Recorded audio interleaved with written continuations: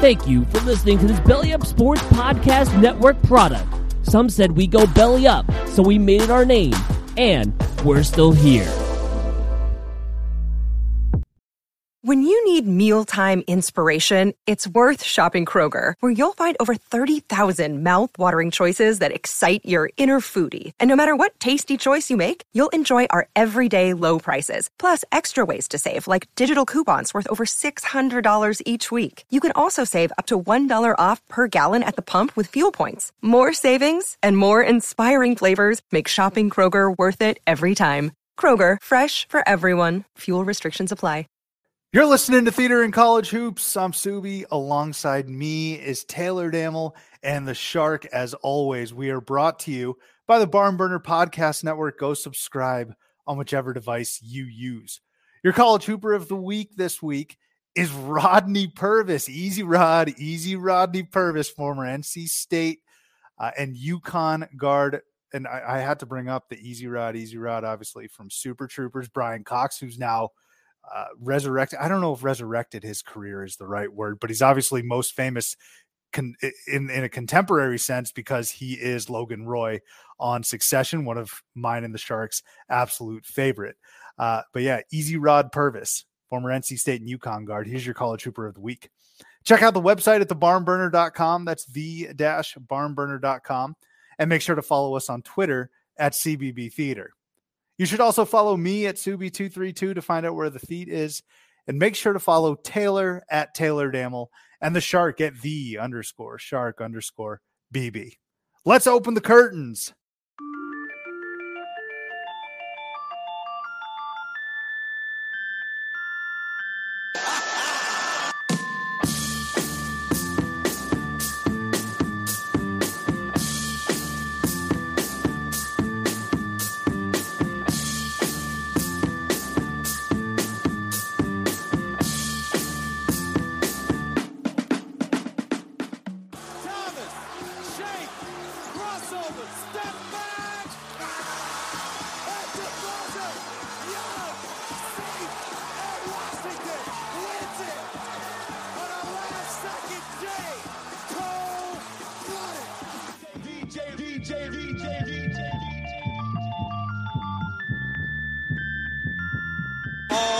Eight to shoot. Hall, the runner! Loose ball! It's good! With 4.4 to go! Shannon! Don't want to foul! Shannon from the corner! And it's over! Gonzaga! The flipper still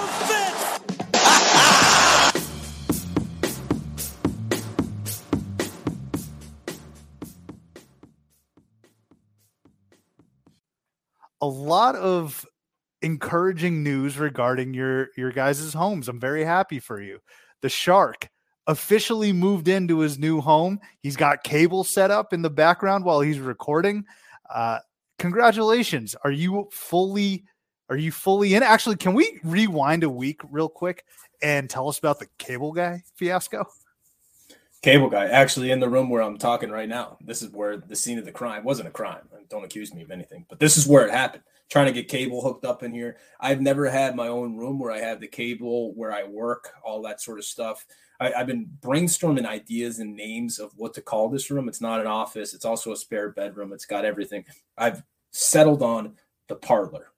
So I call it the parlor. So if I'm watching games or if I'm telling you where I'm at, the parlor. It's a very classy term, not a very classy place, but I got all the games on right now. Providence up by like 14 right now. Not a good time to declare war against the Hyenas, but I did. But yeah, so the guy is setting up cable up here because he's the Comcast guy. And, he's having a hard time getting the connection from the floors below. And he's like, trying this, trying that. It's not working. Next thing you know, I see him start wobbling around. And I ask him, hey, buddy, you good? He's like, I had a stroke a couple weeks ago, dude. I'm feeling it coming again. And I'm like, hey, why don't you take a seat, get you some water.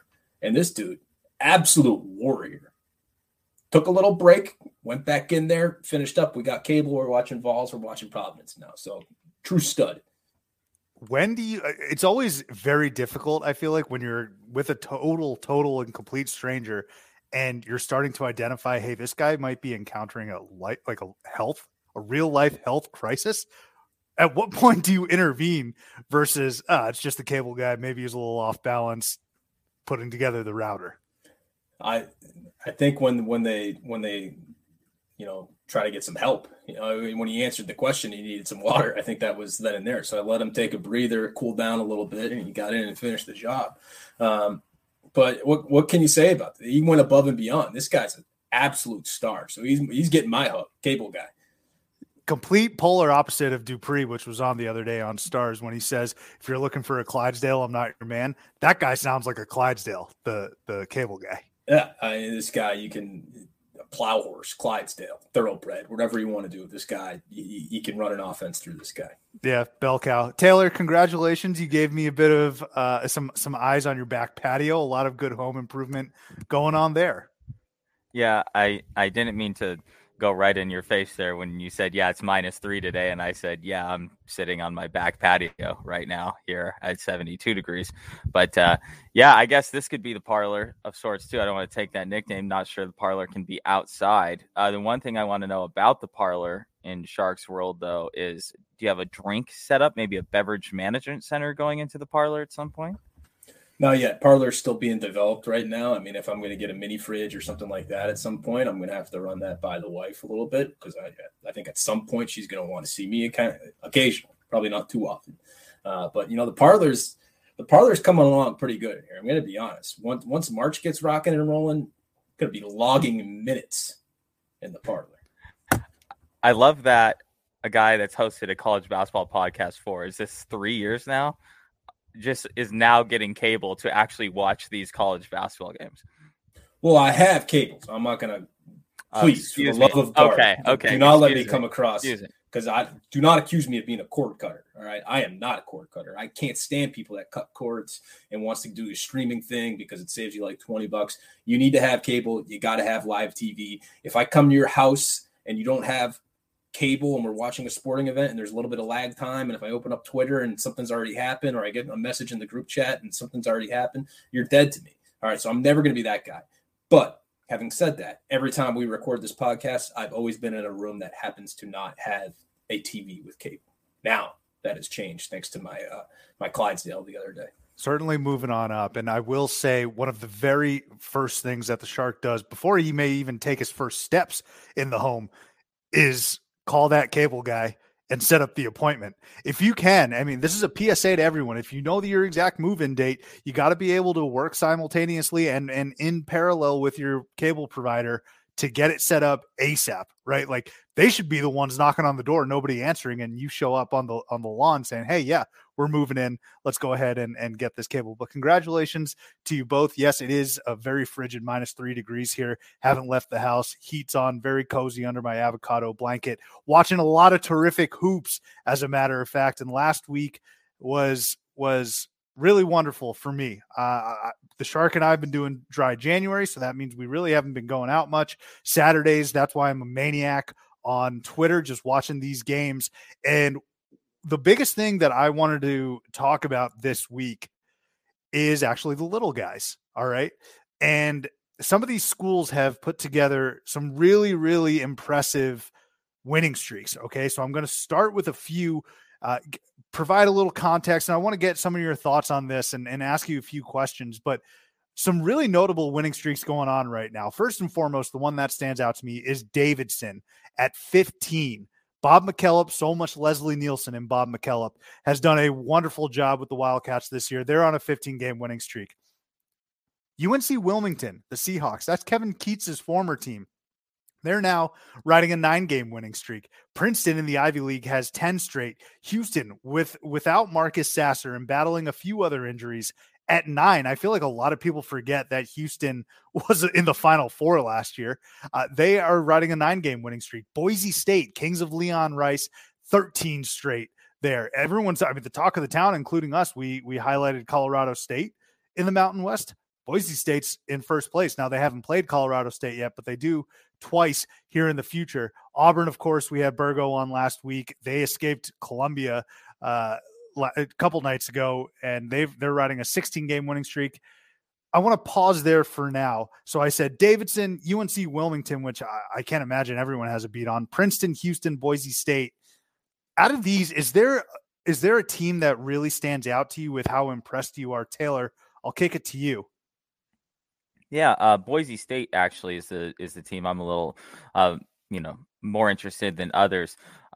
They have some good transfers, actually a couple notable transfers from Arizona that, I have specifically kept my eye on.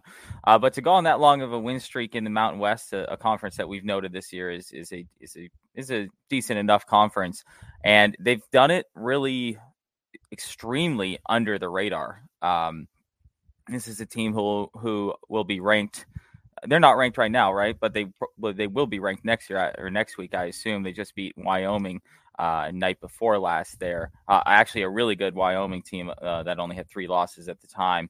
So my focus is on Boise State more than any of these other schools right now, just because they'll be tested enough coming down the stretch, playing SDSU again, playing Colorado State, playing Utah State, that we might have a good beat on them going into the tournament to, maybe predict if they're going to make any noise or not. Shark, did any of these teams stand out to you? Happy to recap as well. The first one you said, Davidson. They had 2 losses at the very beginning of the year, and they've ripped off 15 straight from those. So they're a good team. Obviously, they got Young Jung Lee, who is probably the best player in the A-10. But they also had Kellen Grady last year. So imagine if Kellen Grady never actually transferred, that backcourt was coming back. Davidson was good last year, too. I remember watching them in the A-10 tournament. And I forget who it was that they lost to, but they just had a horrible shooting performance, and they weren't able to get that bid. This year, they're in good shape. They actually, the night that we're recording this, they're playing VCU, which could be a tough matchup for them, kind of a closer line than you would expect. But Davidson's ranked within the top 25. They have not only just Young Jung Lee, but also Foster Lawyer, who's playing great for them, the transfer from Michigan State. I mean, they got a good team. A classic Davidson-type team. It's just a matter of can they keep stringing them together, but they're going to be dangerous once it gets to tournament time. I'm with you, Father. I'm going with Davidson here as my most impressive team, and I certainly agree with the Boise State pick as well, because like I said, the toast of the Mountain West has been Colorado State, but you look at the standings, it's Boise State who's number 1. But what Davidson has done is really nothing short of remarkable thus far here this season. Entering the year, I think everyone said, look, the A-10 is going to belong to the Bonnies. That hasn't been the case. Davidson has absolutely rolled after a 1-2 start, losing to San Francisco, who's no slouch. They competed, I put that in air quotes, as best as you could with a Gonzaga team. San Francisco is always a bit of a thorn in people's sides. And then New Mexico State, to be honest with you, I don't have a beat on how New Mexico State's doing. But since then, 15 straight. And I think what I need people to understand, the more casual fan, and I've tweeted this before, the casual fan knows about Roy Williams. They know about Jim Boeheim. They know about Coach K. They know about maybe even a guy like Chris Beard, who's an up-and-coming star, right? Or maybe he's established already. They know about Bill Self. We need to put Bob McKillop in like some of these living legendary coaches, because he's coached one of the greatest NCAA basketball players ever in Steph Curry. He's amassed all of these wins. He's going to have his team in the tournament this year. Am I crazy in thinking that, look, Bob McKillop's not Bob Self or Coach K, but the casual fan needs to start thinking of him as a truly great coach, which in my opinion he is. I mean, the guy's got 623 career wins. That's pretty up there in terms of the current coaching ranks. I mean, it's going to be tough, I guess, to put him up there, because I guess we'll never know what he would have done at a larger school. Obviously he's been at Davidson for 20 something years, or how long has he been at Davidson now? Is anyone off the top of their head? No, like I said, I just feel like he's been there forever. Since 1989. So yeah, that's the only place he's ever coached. He was a high school coach in Long Island before he took over at Davidson. Do we put him up there with the great ranking zone for a guy that's only coached at Davidson? Do we just give him, is it like a lifetime achievement award maybe type of situation? I'm okay with that. But I think you look at what he's done, and I think obviously the Steph Curry year has really propelled people. Without Steph Curry, not many people know about Davidson. But what they could have done is just sort of fade into the abyss.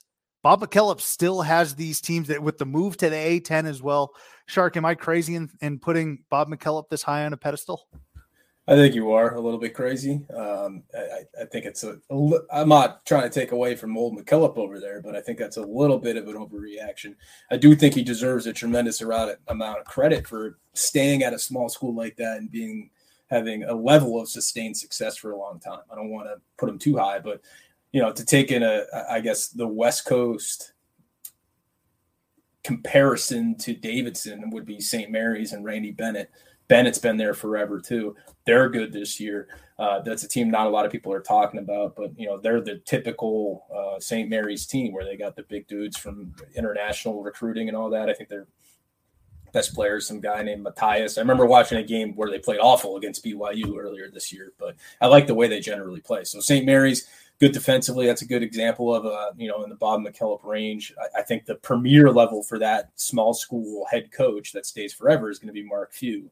But outside of that, I mean, these guys are kind of 3 and 4 seeds in that group, I guess, if we're going to make an own bracket of small school head coaches. Sure. I like that comp. And Taylor, I'll get to you in a second. I think another added layer for me, though, with Davidson is because they are in North Carolina. So they got to compete with the Duke. They're not getting players like Duke's getting, even Wake Forest is getting, NC State's getting. And you look at a guy like Kellen Grady. I don't know if he would have been on Kentucky's radar coming out of high school. But you go through the years with Bob McKillop, and now he's one of the most sought-after transfers. I think Davidson had another transfer go elsewhere maybe a few years ago as well. So I think being in North Carolina and competing with all those Tobacco Road teams in terms of talent it speaks volume to McKillop, in my opinion. Do we remember if he got any looks at other head coaching jobs, especially after that run with Steph? I mean, obviously it was like 15 years ago, so I don't really remember off the top of my head. I don't really recall. No. And what age? So he's 71. At what age do you think these coaches, start to kind of stop getting looks? Is it 65 maybe, where they're going to move up to another, move on to a bigger job? Probably about 65. Well, I think probably some of the older examples of coaches getting jobs would be Larinaga in Miami. And then, I mean, even Rick Barnes with Tennessee, he was probably early to mid 60s. He was probably 60 when he got the Tennessee job. But if you look at like Ben Howland, that was another guy who was kind of old when he got the Mississippi State one. But yeah, McKillop, no chance in hell he's going to go take on a new opportunity when he's that old. Yeah, and he's got a terrific thing. He's a legend there at Davidson. Larinaga is always funny to me for sure, because you go from George Mason to Coral Gables, where there's palm trees, beautiful weather, sand. He's just old as fuck. Just retire right after whenever you're done. Miami having a nice little season, almost pulled off an epic comeback against Florida State. I also want to just talk real quick about Houston, Shark. I'm pretty sure you're a Houston guy, but am I also crazy in thinking that they've been completely overlooked this year, having to deal with the injuries that they've done, and all they do is keep winning? All Calvin Sampson does is win with this team. And I'm telling you, I swear people have completely forgotten that they were in the Final Four last year. Maybe I'm wrong. I was a Houston guy last year. Frankly, at this point, I'm not sure I would be. I know they keep stringing them together right now without having Marcus Sasser. But yeah, these guys are ripe for a team that I'm going to be angling to pick against when it comes time in March. They're going to be highly ranked. They play a very tenacious style of basketball, but when you lose your 2 leading scorers during the season, that's going to take an adjustment. It's adjusted well so far, but I don't know. I mean, their only 2 losses are by 1 and 2 points as well. So they very well could be undefeated. That one loss was at Alabama, a game that came down literally to the last second. And then their other loss was against Wisconsin. So it's not like they lost to bad teams either. I do kind of feel like Shark, though. I've never been a fan of this kind of version of Houston basketball. And I think for me, it's because I just don't think that they're always good enough offensively in terms of the people who or their style. And they always strike me as a very athletic team, just not one that can necessarily finish all the time. I know that's not the case every single year. And obviously they were extremely good last year. For some reason, I just always have a hard time getting behind Houston, no matter what they show me, despite the fact that I look at their record and all the stats that go behind it. And my argument does not back up what the numbers say. Their offense has been better than it normally is. They're probably ranked pretty high in KenPom, but I at least this year. But A lot of it is against American conference teams. So I know they had that tight one against Alabama when they got lucky, or they got screwed. Excuse me, Alabama got lucky. Sorry, my mind is warped. But yeah, I mean they're beating like Wichita State and Tulsa. Yeah, right. And those two losses, Alabama not looking very good the past couple of weeks, but that is one loss, and then of course Wisconsin, which is a good loss. So since Shark brought up Ken Palm, I'll go ahead and talk about it then. They are 8th ranked offensively in Ken Palm. So, I mean, that's way higher than their general, year over year efficiency on offense. I guess Shark Palm would have them a little lower than that, but they are ranked 4th overall on Ken Palm. Yeah, Shark Palm factors in the eye test. I wouldn't trust it. I just remember them in the tournament last year, bottom right bracket, no big deal, but struggling to get buckets outside of Quentin Grimes and Sasser just chucking threes the whole time. Well, they ran into an absolute buzzsaw in Baylor. I mean, everyone was getting their ass whipped by Baylor, except for Villanova. I think they had a 10-point lead at halftime. Shark, you know what side that bracket was on? What area that was? I looked at my new TV. I got cable on. Say it again, though. Nova Baylor. What was that term? What was that? I think it was top right. Terrific. We mentioned a little bit about the SEC and Alabama. How the fuck is Alabama beating? I mean, they're losing to terrible teams, but they've also beat Houston. They beat Gonzaga. Weird team. Their rival in Auburn escaped against Mizzou, one of these teams that I had mentioned that's on a 16-game winning streak. Shark, you want to talk about real quick Konzo not fouling with like a 3-second differential down one and no timeouts? I don't know. I was watching the game. I don't know if that was what Konzo's strategy was. It could have just been the players not executing. I didn't care enough to listen to the post-game press conference. That was definitely a choke, but I mean, Auburn, pretty damn well tested. Even if they would have fouled that game, there's no way Mizzou's actually going to come back and win it. So I don't think it's as big of an egregious error as people made it out to be, but I mean, it is Konzo Martin, so you never know. I mean, it's an egregious error because we're trying to put ourselves in the shoes of Konzo, and we're saying, okay, I believe in my guys to win. Of course, we're saying, yeah, it's not a big deal because it's Mizzou at the end of the day. How long does the kiss of Titch last for? Like, is it only a week? Is it only a week? Okay, I didn't know if it was we're a game. I know that's what I was worried about here. Okay, we're past Auburn's kiss of Titch. They won. They beat Georgia. They beat Kentucky. Anything that happens from here on out cannot be attributed to us. Okay, good. That's what I was just. I mean, it doesn't matter, luckily, because they pulled it out. But I was just worried that was going to happen, or we were going to get blamed in some way. If Ty Washington didn't get hurt, maybe the kiss is still alive. Maybe that game was very different before that injury happened. Maybe we've turned a corner. Are we a good luck charm now? I don't know. I mean, that's the beauty of the verbiage that I'm using, or the vernacular, I should say. Kiss a Titch, I suppose, could work both ways. It's just that it's been negative of late, right? It's worked against people that we've talked about and guessed, obviously Baylor, and well, now it's positive. I wasn't surprised, and I was very happy that they did get the number 1 ranking, but was anyone surprised that all the voters actually kind of fell in line and did what they should have done there? No, I mean, I think maybe, I suppose they're capable of anything, but I'm glad that Auburn did end up getting that number 1 seed, or number 1 ranking, I should say. They handled Kentucky, obviously, with those injuries playing a part, but goddamn, the jungle is what a job by Bruce Pearl, by the way. You look at the record, the Final Four, the NBA players, the 5 stars that are coming there. That's all amazing, obviously. Look at an Auburn stadium circa like 2014 and compare it to what we saw on Saturday. That place is a venue.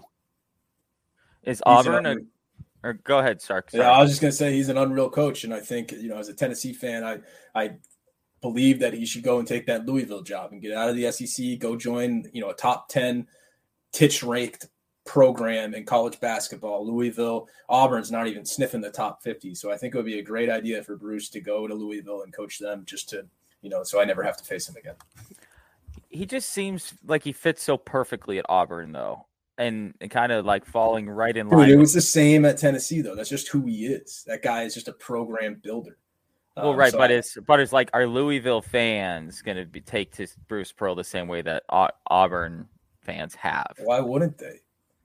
Because I mean, he got fired from Tennessee for some somewhat scandalous stuff, I guess, No, but yeah, I mean, Louisville's familiar with that, but well, that's what I'm saying. So why? Yeah, no, that's my point. I think it doesn't matter. He's a pro, and the stuff that he got fired for Tennessee was, I mean, really petty things when you look back on it.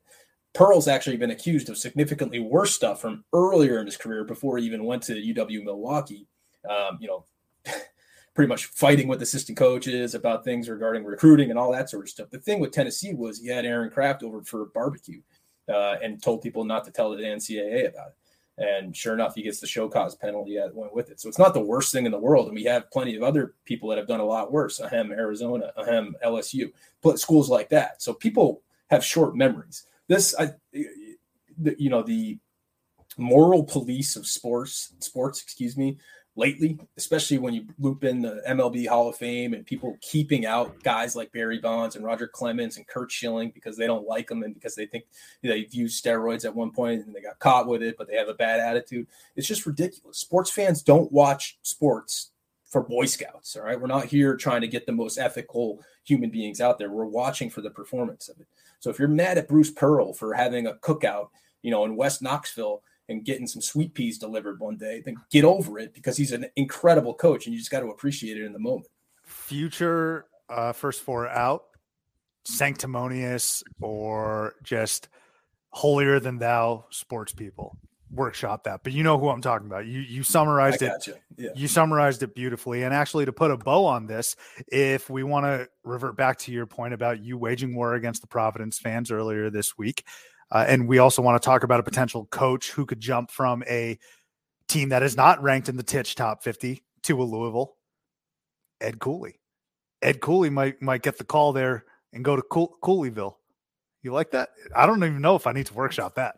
I do like that. Again, another guy, get Ed, this is greener pastures down there in Louisville. This is Kentucky basketball haven. You don't have to worry about it in Providence anymore. You can go down, you can really get into a very exciting fan base. I've been to the KFC Yum Center and I've been to the Dunkin' Donuts Center. The Yum Center is just terrific and beautiful, right downtown, bigger city, a lot of going on right there. You can go over to the Kentucky Derby each year, put on one of your three-piece suits and have a blast. So I think he's another great fit to go over to Louisville. I think the coach that I would look at if I'm Louisville, and this is such a surprising thing to say considering how we previously thought about this guy, but what do you think about Andy Enfield from USC going to Louisville? I mean, he's clearly proven now that he's not just Florida Gulf Coast. We're way past that point. The amount of talent that he's been able to develop at a very non-basketball school like USC, I think that would be personally a great fit. Not a guy that's going to demand a lot from the program, I think. He doesn't seem like a guy that is extremely difficult to work with. Let's call it like that. I think that'd be great. He's clearly shown the propensity to recruit well, clearly shown the ability to coach well. I think that's got to be, if not number one, if I'm Louisville, that's at least top three guy I'm looking at.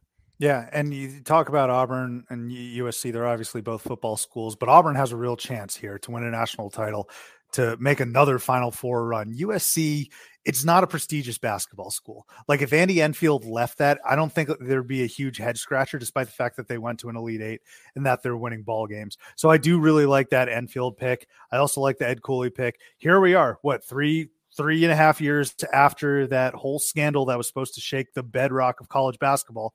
Pitino was a casualty of that from Louisville. He's now back at Iona.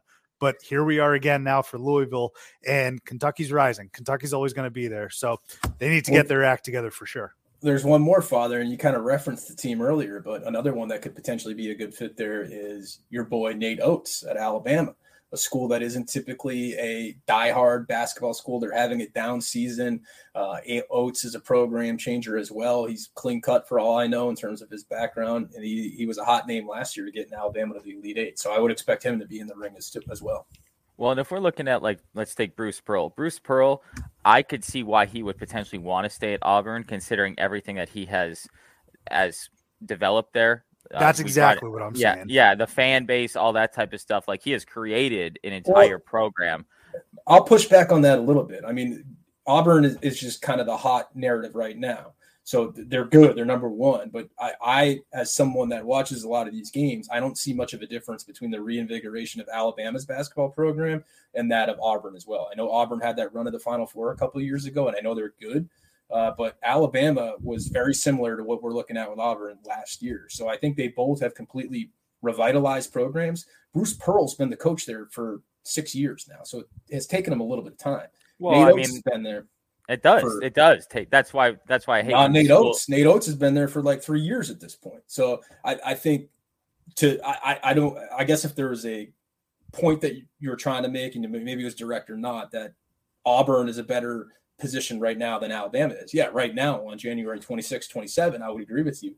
But if you were to ask people in the final, that Elite Eight run last year, everybody freaking loved Alabama. John Petty and Shackelford and all those guys that were lighting it up. And they play NBA style college hoops where they shoot threes instead of worrying about everything else. So I think Alabama has been there. They're just in a bad position right now. Stock's a little down. Well, I think really, I guess what I was, the school I was trying to compare it to was actually USC. At least if you look at these schools like Auburn and I guess Alabama, people are excited about both of those schools, like the fans at least. USC went to the Elite Eight last year and we're top 10 for most of the year. And USC fans still don't give a single fuck about USC basketball. At least Auburn has shown that they're excited about basketball and that could say like, okay, Bruce Pearl, yeah, maybe you've created not only a basketball program, but kind of a culture, including fans. USC, still nobody gives a shit. So there's no chance to me that if Andy Enfield gets offered a job like Louisville, it's not like it's going to be like, oh, thanks to the best fans in the world. Like, no, it's the same 8 people that have gone to every game. I could see why Andy Enfield would just be like, yep, peace out. I'm out of here. Goodbye. If you ask any Trojan fan what the best news of the past calendar year is sports-wise, they'd probably say Lincoln Riley getting hired. They'd completely bypass the Elite Eight. So it'll be very interesting to see where and which direction. Do you think they even realized that they went to the Elite Eight? Sorry to interrupt, but do you think they even remember going to the Elite Eight? I don't know. I think that's a very fair question. I think that is a very fair question. So we'll see what happens with those teams. Let's go ahead then and get to our interview with Drake assistant men's basketball coach Matt Gatens. All right, we are thrilled to be joined by former Iowa Mr. Basketball and all Big Ten freshman, all Big Ten honorable mention, former Hawkeye, and current assistant coach at Drake University. It is Matt Gatens. First and foremost, am I pronouncing your last name correctly? I need to make sure about that. Yeah, Matt Gatens. Yep, you got it. All right. Matt, thank you so much for jumping on. Have the nerves calmed down a little bit from this past week? I mean, you've played 2 straight overtime games. You rallied against Northern Iowa. On Wednesday night, you go into Normal, Illinois, which is one of my favorite names to travel to, but you play Illinois State and you pull out a nail biter in overtime. How you feeling? Have the nerves sort of calmed down after that? Yeah, it's kind of just life in this league. It's just you don't really have a night off, especially on the road. You know, it's just it's so difficult to win on the road in most all leagues and venues. You know, in college basketball. But you know, the pull out 2 overtime wins against 2 quality teams. It's you're proud of your team for being able to kind of execute down the stretch and do some little things just to get wins. You know, this time of year, we'd love for it to be a little bigger outcome. You know, a little bigger margin of victory, but it's fun for the fans. And I was talking to Coach on the way to the game. I'm like, gosh, it'd be nice just to because we've won 4 games on the road now. We're 4-1, and they've all been overtime or 1 point. And it's like, would be nice just to have an easy second half one of these nights and just, where you feel like you're up 10, 15, 20, but it's like, it's not this league. It's just not in the cards a lot of times. Yeah, I hear you. I mean, look, you're on theater in college hoops. So as a neutral observer, I'm sure it's not great for you and your coaching staff and your players going through this. But for me, as a neutral guy watching these games, I'm loving it. And you've definitely epitomized that as you mentioned. Let me ask you, though, because we were discussing a little bit about scheduling and you're hitting the road for recruiting later tonight. How do you sort of adjust after coming off of a very emotional win, a tough win on the road? How do you adjust sort of from the X's and O's and the game planning and in the moment game itself to, okay, now I got to put on my recruiting hat, not 24 hours later?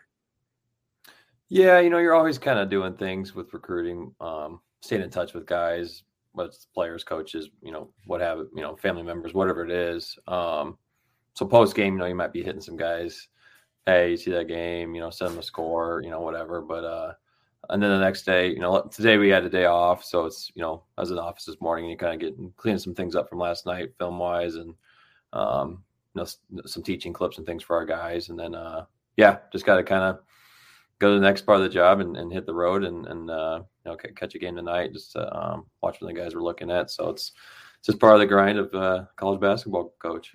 Yeah, you certainly wear many different hats. And like I said, I'm very fortunate and lucky to have you onto the program. For those that don't know, we have a mutual friend, obviously Mike Burgomaster, who we've dubbed actually best friend of this program because he's given us so much time, so much energy, some great information. We might get you a nickname at some point, Matt. But Burgo, here, what we usually do at the end of each episode, and I'll be doing this with you, I ask our interview subject, like, hey, is there someone that you would recommend jumping on? And I want to give you this audio from Burgo about you. But are there any names in the college basketball world, anyone that you're close with that you think would enjoy jumping onto the program here and having a chat with us? I think,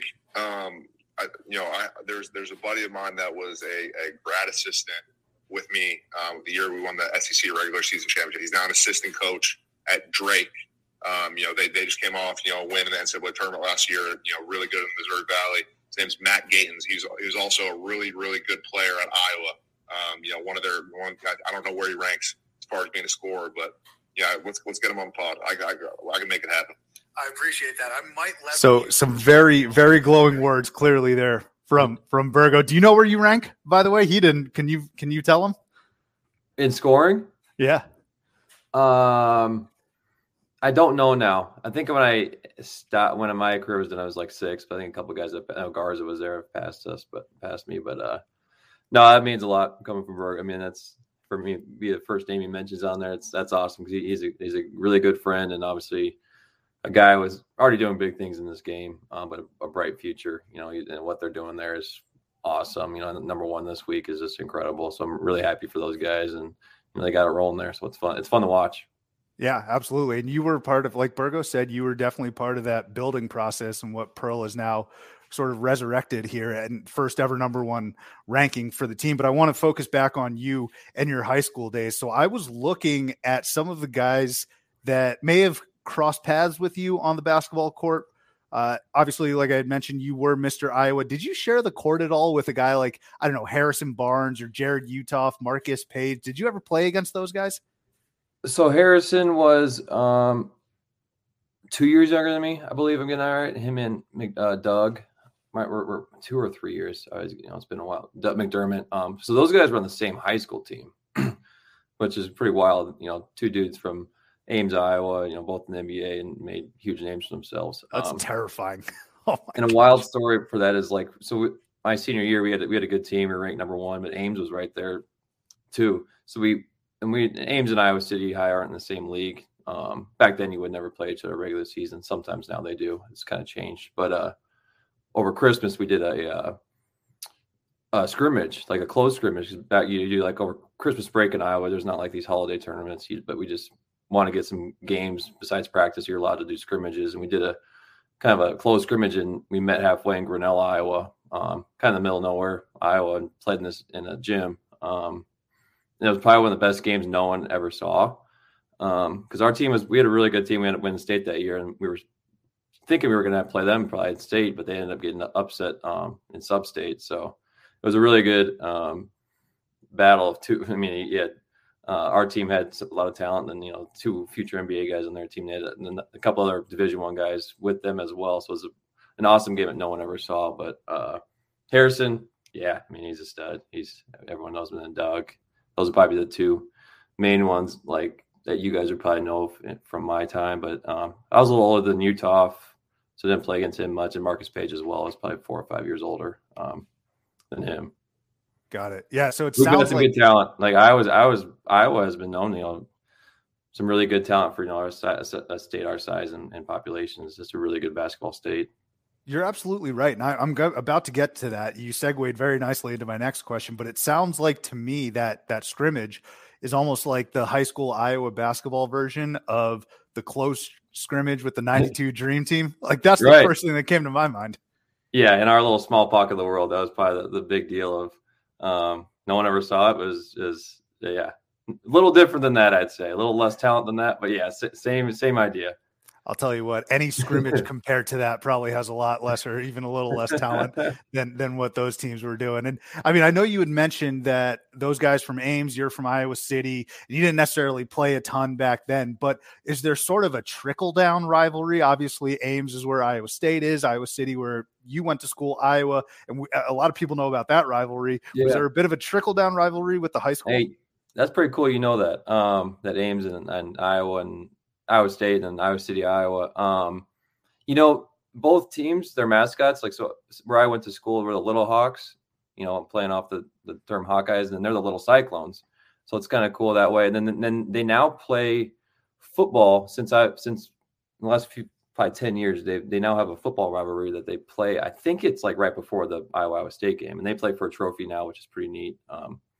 It's kind of changed. I think back then you didn't travel as far within the state to kind of play regular season games like that, but they do it now in basketball. I don't know if it's yearly, but I think they've played traveling a little farther, but we never did back then. Oh, it's very neat. It's very neat. You look across the country, and some states, they don't have those professional teams to sort of go all in for. So geographically, you're an Iowa State or an Iowa guy. And I'm glad you also mentioned some of these different sports. You had mentioned football. You had mentioned the talent, obviously, that's come out of Iowa for basketball. For me, not necessarily in doing a ton of research for this, but Iowa's a huge wrestling state, isn't it? Right? You got huge names like Dan Gable, yep. Cale Sonnen as well. I mean, these are names that I think we grew up with. We're pretty much the same age. And Iowa's a huge wrestling state. So I'm curious, when you won Mr. Basketball, and I'm sure you're a very popular name in the state of Iowa, how did that compare to some of like the wrestling names? Were you, and I'm going to make a terrible pun here, were you wrestling for attention at all with some of your wrestling athletes there? You know, football, wrestling has a big following. It definitely does. It's in the state wrestling tournament here is like it's a huge tradition. It's like a spectacle here in Des Moines. It's all these teams come here and then crazy fans, and they pack out like a 15,000 seat arena. It's pretty neat. Probably the best state wrestling tournament in the country. But yeah, it's cool. I think Iowa is very proud of that tradition, and the two schools are two of the best. For Iowa and Iowa State are two of the best in the country. You know, Iowa, when Dan Gable was a coach, you know, they won, I don't know, 15 national championships or something crazy. I'm probably speaking wrong, but then they won one recently with Coach Brand. So I still follow it closely, being an Iowa fan, and I grew up around Dan Gable, luckily, because just from the same lived in the same city and in the same kind of group. Our parents were friends, and my dad knew him forever from being at Iowa. So it was like he had a big impact on me. Just anytime I was around him, getting to hear him talk, and always so motivational, like incredible. Always had like a nugget whenever you talk to him. So then Coach Brands, who's at their university now, I still follow their program, and with you know, as a proud fan, it's fun to see them do well. Yeah, absolutely. So anytime we're able to have a former player on that's played at the D1 level, we're fascinated by the recruiting stories and the recruiting pitches. I'm curious to know, so you played for two coaches, Coach Todd Licklider and also now the current coach, Fran McCaffrey.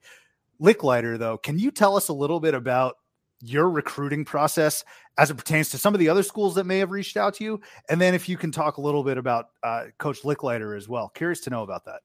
Yeah, you know, my recruitment was pretty unique. You know, I committed after my freshman season in high school to actually Coach Steve Alford, who was here at the time. And then he departed going into my senior year of high school. So I committed to him, ended up, you know, recommitting to, you know, staying with my commitment with Coach Licklider, playing for him for 2 years. And then Coach McCaffrey when he came after my sophomore year. So it's interesting. I kind of had, you know, my foot in all three programs with all three coaches, you know, in a certain way, almost playing for all three because I was really close to the program, being a local kid when Coach Alford was here and going to practices and going to all the games and stuff. So, and they made me feel like part of the family. So, yeah, definitely three different coaching styles and guys, you know, Coach Lick, you know, very, very relaxed, really good guy, as they all are, but, little different, you know, little different temperament and style from a Coach McCaffrey, who, you know, when he got here, he was even younger and probably a little more fiery than he is now, which is surprising. He's calmed down a little bit, but he's just really fiery guy, which I loved. Great energy, a really good coach, and someone I've still stay close to this day, and always has your back and is always fighting for you. Which I think one reason why he's always so fiery at times with like officials and stuff, just because he always has his players' backs and fighting for them. But all three guys are great coaches. Coach Lick was only here 3 years, but National Coach of the Year coming in here, and then now we're still actually in the same league where he's at Evansville. So I get to see him now in our league. Oh, very neat. Very neat. Yeah, that's kind of like coming completely full circle. But I didn't know that Steve Alford was the one that recruited you. You had mentioned that you committed to him after your freshman year, being an Iowa City kid. Was it really Iowa no matter what? Like, were you even entertaining any other offers? Not really. My dad played at Iowa. My mom was a cheerleader at Iowa. One of my sisters was a soccer player at Iowa, and another one was a volleyball player at Iowa. So it was like, I grew up here, and it was like my dream as a kid to play basketball here. I went on an unofficial visit to Wisconsin my freshman year. I did a little thing with it. My dad had known Lute Olson, so they were kind of recruiting me in Arizona, but nothing like super serious. And I received letters from other places, but it was just so early in my recruitment as a freshman. It wasn't like people blowing you up all the time trying to get you to talk. Like, it just wasn't like that. And I knew I wasn't crazy about the recruiting process, and I really liked the guys here and the players, and kind of just wanted to be one of those guys that was loyal and wanted to get it over with and be a part of the program early and help recruit other guys to come along as well. Absolutely. So me and one of our co-hosts were Arizona guys, as a matter of fact. Did I hear you properly that your dad knew Lute Olson? That is unbelievable. Yeah, he actually played for him here at Iowa. So wow. When Lute coached here at Iowa, my dad's last 2 years were under Lute. Then they kind of got rolling after him. Then they always stayed in touch. Like, they were always close to my dad. They now live in Arizona part of the year now. And when Lute was still around, he'd go visit Tucson and see him once in a while, just catch up and or whenever they had reunions down there. So they always stayed in touch. Very neat. Well, I'm gonna have to deliver some bad news to Burgo. That bridge is no longer how we're connected. All right, Lute. Our love for Lute might have to be it. All right. I love it. He was a heck of a coach, and built one heck of a program there, and he's super respected here in the Iowa. The Iowa fans love him. Like, he's just one of those like legendary guys in the state of Iowa as well. Absolutely. Absolutely. So now that you're a coach, obviously you want stability as much as possible, but as a player, you've gone through a coaching change like you had alluded to. Do you think that prepares you better for a coaching change if that were to ever happen in your career, right? I'm not talking about right now, but if whatever position you hold in the future on a bench, if there's a head coaching change, do you think what you went through as a player might help you better prepare situations with your players and how to address that? You're saying if I was an assistant coach and our head coach left? Yeah, or in down the line at a different place, right? Or if you're a head coach and you leave for another head coaching opportunity. Gotcha. Yeah, I think so. Just my experiences of dealing with it and kind of how things weren't going well. Like, that's a real probably reason, unless something happens off the court, why someone would get relieved of their duties. Like going through the negativity, then a new coach coming in and trying to stay positive and resurrect it a little bit. We were down, unfortunately.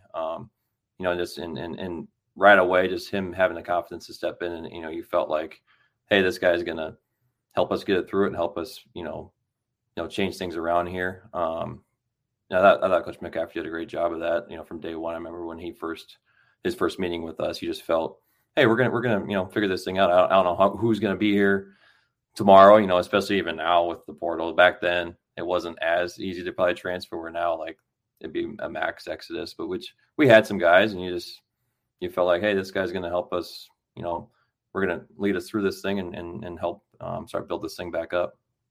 So I'm glad you mentioned the portal. We've seen this game evolve for as long as possible, right? You obviously played at the level, but I'm sure you watched college hoops even prior to that. You were playing in middle school, but as part of recruiting is your job, right? what are some of the obstacles that you've had to face with this transfer portal that you don't think maybe some other recruiters maybe 5-6 years ago even had to deal with? Probably just the fear of what can happen to your team. I bet back then, I don't think you thought as much about, hey, these guys might leave just because they can. It was harder. It's harder probably now to like kind of plan out your roster. Who's going to be here next year, developing these guys, and hey, this guy's going to be a junior here in a couple of years, and we're going to have this guy. You just don't know. You want to, and all you can really do is treat these guys the best you can and love on them and help develop them and just do all that, and hopefully they see value in that and they're having a good time. And that's kind of our goal here. Like we treat them really well. We take a lot of pride in player development and doing that. And if guys have the ability and opportunities to go elsewhere, guys have done that, and you wish them well. You hope they want to stay here and keep building on what we've done here and keep winning, which is what we've done, and still being a part of that. But not much you can do if sometimes guys just have a change of heart and want to try it somewhere else. But we love our style always is just player development and being good people. That's the biggest thing we do. Yeah, absolutely. And the MVC is gaining a lot more traction and notoriety in terms of teams that have made the tournament. Obviously, Loyola Chicago has made a couple of good runs, and Porter Moser has since gone on to Oklahoma. But there's some really good competition in your conference for sure. And we'll get to that here in a little bit. I want to sort of go back to your Iowa days, though, and you alluded to this. It was a tough 4 years at Iowa record-wise, if we're being brutally honest. Yeah. And you had been upfront about that. How difficult was it for you to just sort of keep powering through and have perspective that things were going to get better? And at the very worst, you were going to be part of that inaugural group for Fran McCaffrey that has laid the foundation for guys like Jordan Bohannon and Luka Garza and the success that you've seen with the Hawkeyes. Was it difficult for like a 19, 20-year-old kid to sort of see past the immediate record and say, okay, we got to keep showing up and laid the foundation for this program? Yeah, very, very, very difficult. You're going through that, and it's just you want to win so bad, and there's we weren't, and you felt responsible.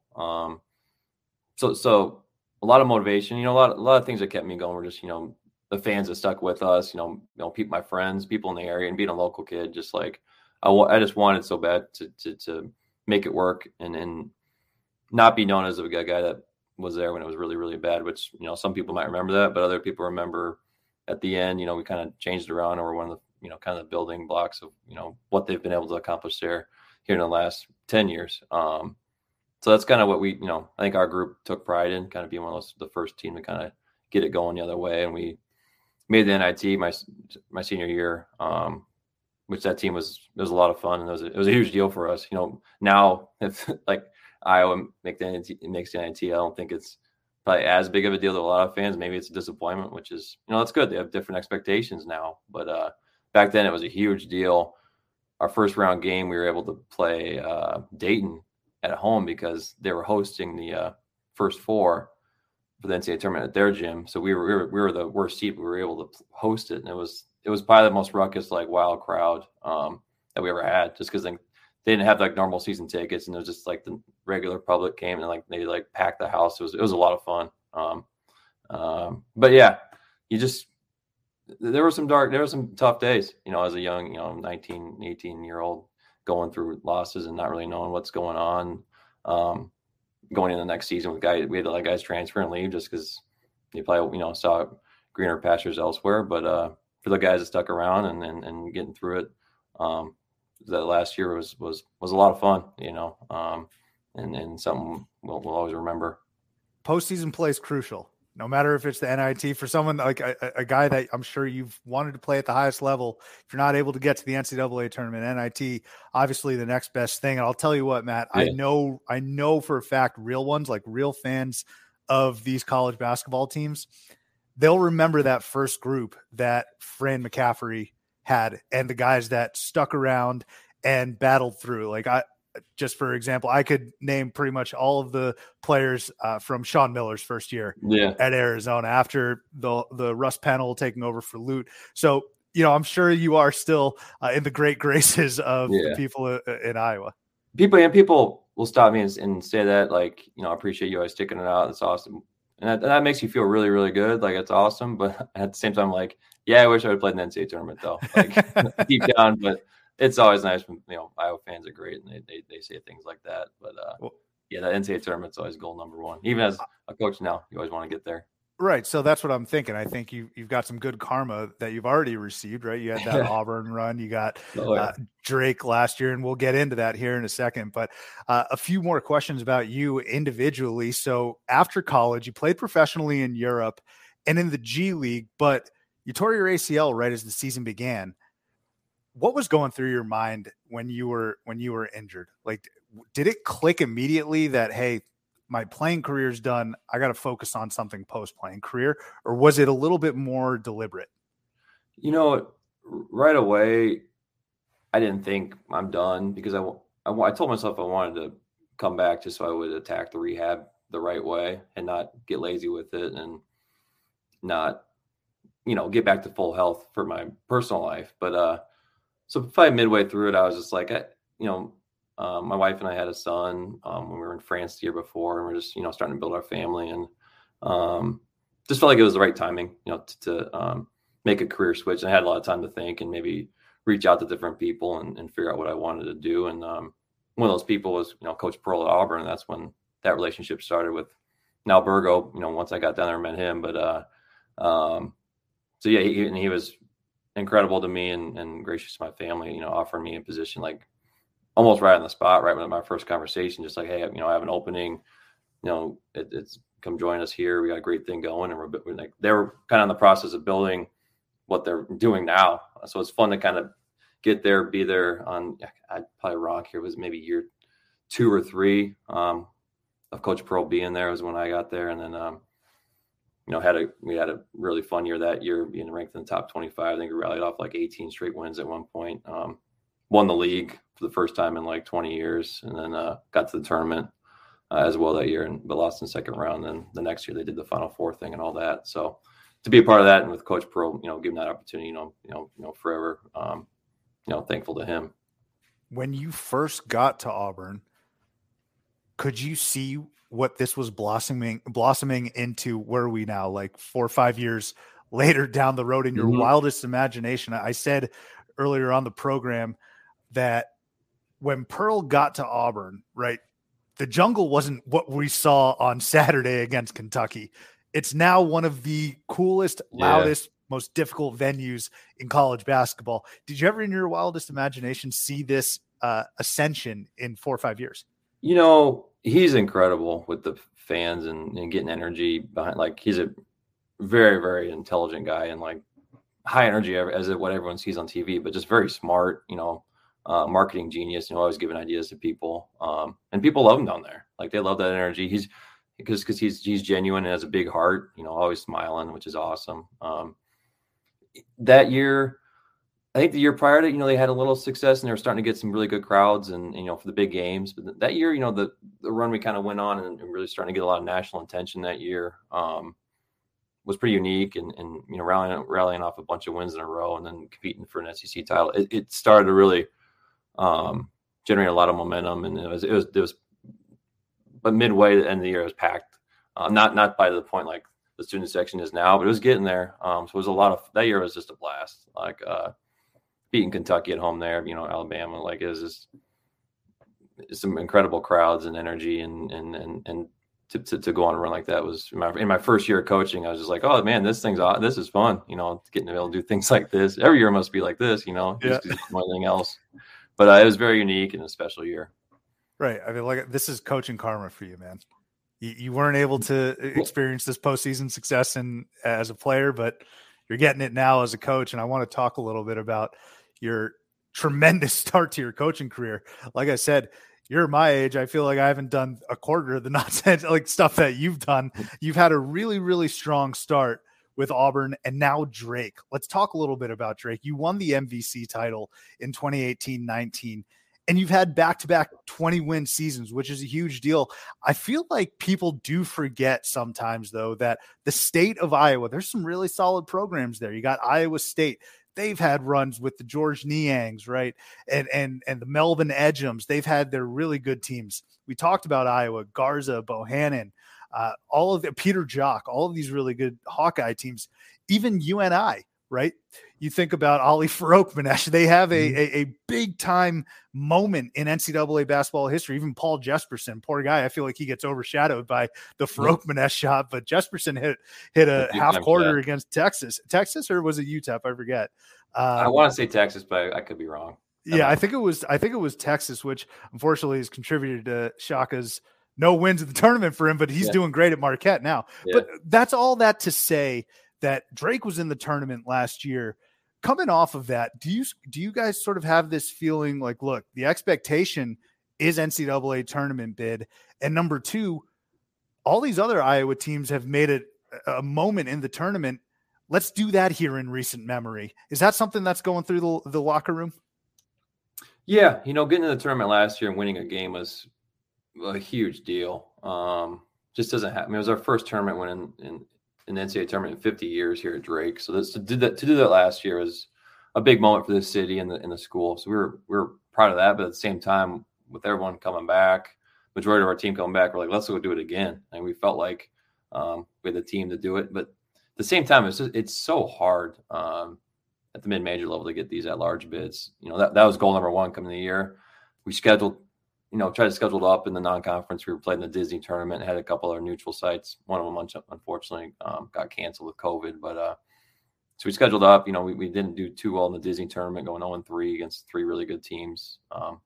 3 games we really thought we could have won during the game. So it's unfortunate. But I think that's helped us now figure some things out. Late game, figuring out ways to win. So it's benefited us. But it's the expectations have gone up here, but at the same time, it's still really difficult to get there. At the end of the day, it's usually, probably have to go win 3 games in St. Louis at the tournament unless you have a really special year. Like Loyola's having a good year. Us last year getting that large bid. It's still possible, but it's difficult. So I think you just, got to try to keep winning games and keep trying to play your best basketball come March. I really do appreciate your transparency, man, because I feel like a lot of times people will play the political route, but you understand as a mid-major in the MVC, like you had mentioned, it's probably going to take you winning Arch Madness. What is it going to take this particular Drake team to do? And I've always been curious, right? Like if the players sort of think about that, they say, okay, we got to win the conference tournament to get this auto bid. Does complacency ever slip in during the regular season if you're like, all right, all that matters is the tournament, when in reality, that's not the case? Do you ever fear about that? No, at least not with our groups here, because every year we've really been chasing something. And, our second year, our first year, my bad, we won the regular season title. So every game mattered so much chasing that. Like, momentum starts to kick in, like, hey, these games really, really matter. I could see where you're kind of falling in the middle of the pack. I know what you're saying. Like, hey, what are you really playing for? But like, luckily we've had guys that are competitive as heck and really want to go win every night. And this year, some of these close wins we're getting, I think it's starting to pick up. Like, hey, the guys are starting to feel like it's there in front of us, a league championship. We're right there. We're second place with Loyola. Got a game with Loyola this weekend coming up to, share first place depending on how they do tonight. It's a huge game, and like these games all are starting to really, really matter for what we want to get done later in the year, just like last year, which is what I felt like when we started off 17-0. You just felt like every game was just huge. It was like the Super Bowl, which, kind of brings out the best in the guys, which that always helps. Like, it's not, I'm not going to lie. Like when you're playing for something that big every night, brings out a little bit more in you, like you're talking about. But if you're in the middle of the pack, you kind of got to figure out things, or near the back, figure out things that kind of get you going each night besides the fiery competitiveness of winning that game, So those bigger things always definitely help. And it's, like I mentioned, it's just harder now, with the 20-game schedule, the Power Fives, they have so many more quality games. So it's hard to get your numbers up, but it's not impossible. Like we did it last year. It was a special group and a special season, and we could do it again down the road. Absolutely. Yeah, it was a special group. And we also talked about transfers, but every single tournament for me, Matt, there's one moment where I'm like, okay, now it's the tournament. My ass is in gear. I'm like off the couch. It might be a dive for a loose ball. It might be a big 3-point shot. And it usually comes in the play-in game, which is what you guys were in last year. Can you pinpoint, or can you sort of be clairvoyant here and guess what I'm about to tell you was the moment where I was like, okay, this tournament is underway. You know what I'm talking about? Dunk. It was the Yesufu dunk, man. That thing was an absolute hammer against Wichita State. Yeah. He ended up winning that game. But when Yesufu threw that down, I was like, all right, March Madness is absolutely here. Can you sort of take me back to that moment on the bench when you saw that? First of all, it was kind of like a rock fight of a game.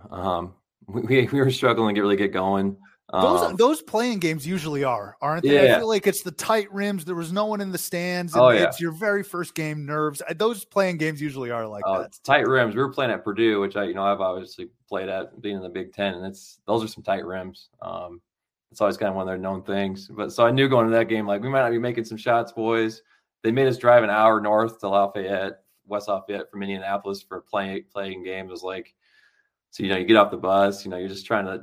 Everyone's trying to get their bearings. It's first game of the tournament, so it was just kind of an ugly game to start, and we were struggling to score. Luckily, we were guarding pretty well and staying in it. And then that play kind of got it going for us a little bit. And like you said, it probably was a little jump start to the tournament, the first highlight, and kind of got it going. And then you're happy for him. You see, anytime one of your guys makes a big play like that, you're excited. So it was good. It definitely kind of jump started us as well. Oh, it was such a welcome to the tournament moment for me. I mean, this is what we work for, right? Obviously, you guys work much harder than a podcaster, but this is what we're up burning the midnight oil watching. On the bench, you're like, man, we finally broke the seal. Maybe like that. Now we're gonna start making some shots and start get that offense going. He busted it open. Yeah, I remember Arizona played Wichita State earlier this year, and Tyson Etienne. Yeah, that's a hell of a ball player. I can't imagine what the scouting report for him was going into that game. He was, I want to say he was player of the year in the league or co-player, but our DJ Wilkins, our guard, our best defender, held in the 1 point that game. So it was huge key to us winning that game was him just kind of locking him down, and was happy for him because he just busted his tail that whole game. That's true. I forgot about that. You mentioned that this team last year. I'm always curious to know, what's it like being a bubble team? Because you were a bubble team last year, if I'm not mistaken. But all the people see are like when Greg Gumbel's announcing and revealing the teams, all they see are like you guys in an auditorium or I don't know, at the gym, just gathered around. Can you take us through Selection Sunday for us? Because can you take it? Because obviously you didn't win the take us through Selection Sunday for you guys. Well, before that, like our last game in the regular season, we were fighting for. We knew it was going to be close to have a chance. With the resume, not as many opportunities for big quality wins, but we had some good ones and had a pretty good resume. We were right there. Our numbers were great. We lost at Bradley last game of the year for a chance to win the tie for the title, win the regular season title, and they were down a bunch of guys, and we had multiple injuries as well. Two of our starters were out. Missed the home stretch last year, which was difficult, but our guys, stepped up. So we lose that game, and it's just like this total deflation in the locker room. We lost a chance to regular season title. We think we maybe blew the chance for a tournament at large bid. It's like now we got to go win 3 in St. Louis. We go down there. We beat. We had a COVID cancellation with UNI, which was a wild story. And then we beat Missouri State on a buzzer beater by Joe Yesufu as well. Hit a shot there. And then we lose the finals to Loyola. So we were so close again. We think, have we done enough? We beat Missouri State in the tournament, thinking, that's another quality win. So we think we have a chance. So, here comes Selection Sunday. Nervous, but I'd say is probably the best word. You're just on edge. You can't wait for it to find out. And where were you guys? Where were you guys? We were in our gym. We have like a hospitality area suite up there. We were hanging out watching on a projector. Had family there, but it was pretty limited because of COVID. Maybe a few boosters. I can't remember, but very limited with family. Which was unfortunate because normally you probably have open up the stands and you maybe get a bunch of fans there. But I remember they called our name like in the first 10 names. Like it was really early. So it was just like a, a train coming through like early in that thing, like, and everyone just exploded like, gosh, and then after, after everything kind of settled down, like, I remember us coaches being like, thank God we didn't have to wait for like the last region and the last name called, we got it over really fast, like a Band-Aid, found out really quick. So that helped, the nerves of watching the show. Oh my gosh. Yeah, that is nerve-wracking, man. Were you or any of the coaches or the players, were you just scrolling your phones trying to see any sort of inside information, maybe a leak, or were you looking at like all these college basketball analysts? They have now produced their own bracketology, right? Yeah. Were you looking at those to say, okay, are we in? Are we out? Oh yeah. Yeah. You can't help it. I think you've tried to tell your players and everything like, hey, just try to stay focused on the game. That stuff will take care of it. But yeah, it's fun. Like you're checking Bracket Matrix and Lenardi and all the guys just to see like, does he have us in today? Gosh, which doesn't help the nerves and all that, but it's fun. That's why we're doing this, and it keeps you motivated. It's fun. I always love doing that. Following it and seeing who's in and out, and then when you're actually in that situation, it's tough, but it's fun. Then the moment you hear them, and then coach is like, all right, who's got the scout? And we're trying to figure out who should probably have it. And then I took it for Wichita, and I just remember him being like, hey, I'll call you in an hour or so, see what you got. I'm like, coach, I'm still just trying to find the games and get the games. It might take a little longer than an hour to give you an idea of what we're going to be facing here in a few days. But I knew that was a long night and a long couple of days. But luckily, we got there, the bubble and all that, and then we couldn't even like meet. So everything was on Zoom for the first part of meetings with the team and like going through the scout and doing that. But I had a lot of time myself just in my room to kind of get a lot of the work done. So that was helpful. That's crazy. Had you conducted Zoom meetings earlier in the year? Because obviously COVID, now we're entering like our junior year of this thing. Did you have experience doing that, or was this the first time you had to hold these team meetings with the biggest game of the year coming up? That was the first time we did probably a real scouting, something like that, like a report or, of that magnitude. I think we had probably had a few meetings for sure when they were at home, when COVID was really going on during the summer and all that. But never I don't think we ever did like a scouting report and stuff. But it was early. I can't remember. It might have been Monday or Tuesday when we were playing. I get that. I guess we played on Tuesdays. I mean, it happened pretty quick. Yeah. So it might have been one of those first meetings that was pretty important that we had to, kind of talk about a few things, at least give them an idea of what we're going to face. Yeah. You talk about really quick. I don't know why I feel this, but if I were a part of a bubble team and I see my name up there, right, my team's name, you go crazy, you start hugging everyone. Yeah. And then Gumbel says they'll be playing Wichita State. And so I feel like I would miss that. I feel like I would miss who the hell we're playing. Did anyone say sort of like, oh shit, they've moved on to the next matchup? Who are we even playing? Yeah. I remember it being like, obviously crazy excitement. Everyone's hugging. And it's like, who are we playing? Like, oh, we're in the playing game and all that. And it's like, who cares? We're in it. And it's, from there we had to figure out, the story on Wichita and everything, how they played. That's awesome. So then you run into a very good Trojans team, a team that ended up going to the Elite Eight. And I feel like there's a bit of a consistent parallel between the two LA schools. And I'm curious to know, did these LA schools, UCLA and USC, teach you anything? Were you able to learn anything from those experiences? Because UCLA was in the exact same position that you were in the first four playing game. They end up going to the Final Four. USC, did that act like a measuring stick to you? Like for these two schools, did you guys say, hey, no matter where we are in this tournament, we've just seen a team like UCLA go from first four to Final Four, and then going up against a team like USC, where you sort of saying, okay, here's the area for improvement. Curious to know if you took anything away from that tournament, specifically from those two schools. USC, I would say, just recruit really, really long guys. That was the longest team I'd ever faced in our life. Like, yeah, Evan Mobley's a pretty good ball player, huh? Oh my! Like I know the point guard might have been that big, but from like 2 through 5, it was just like Inspector Gadget arms all over the place, like trying to shoot shots in the paint. It was tough, But no, like both those teams had a great run. I don't think anyone really realized how good both, obviously UCLA being in the playing game, but USC, I think they had respect. But like for them to do what I think, didn't they went on to take out Kansas, pretty handily after us, and then go with Elite Eight. So good coach. Andy Enfield, he one of the guys I coached with him at Florida Gulf Coast. So we did with Dunk City down there. So had a close connection there with that one. So that was fun playing against him. But just two good teams that caught momentum, and they've carried it on to this year. UCLA's having a great season. I watched them a couple nights ago in the hotel. That's a really good team with obviously really good players, but Mick Cronin's a good coach as well. Yeah, absolutely. So let's have a little fun here now. I want to do a little bit of rapid fire questions. Put on your player hat right now. Go back to when you were a player at Iowa. What was the best venue that you played at Iowa? It could still be in the Big Ten. Any out of conference games? I'm talking like fired up fans. They might be completely hanging over you, pointing down at you, cussing you out. Yeah. I mean, I'm talking about a venue where you got juiced up and it was the best place or the toughest place maybe to play. The Big Ten, I'm trying to think if I have any unique ones non-league. The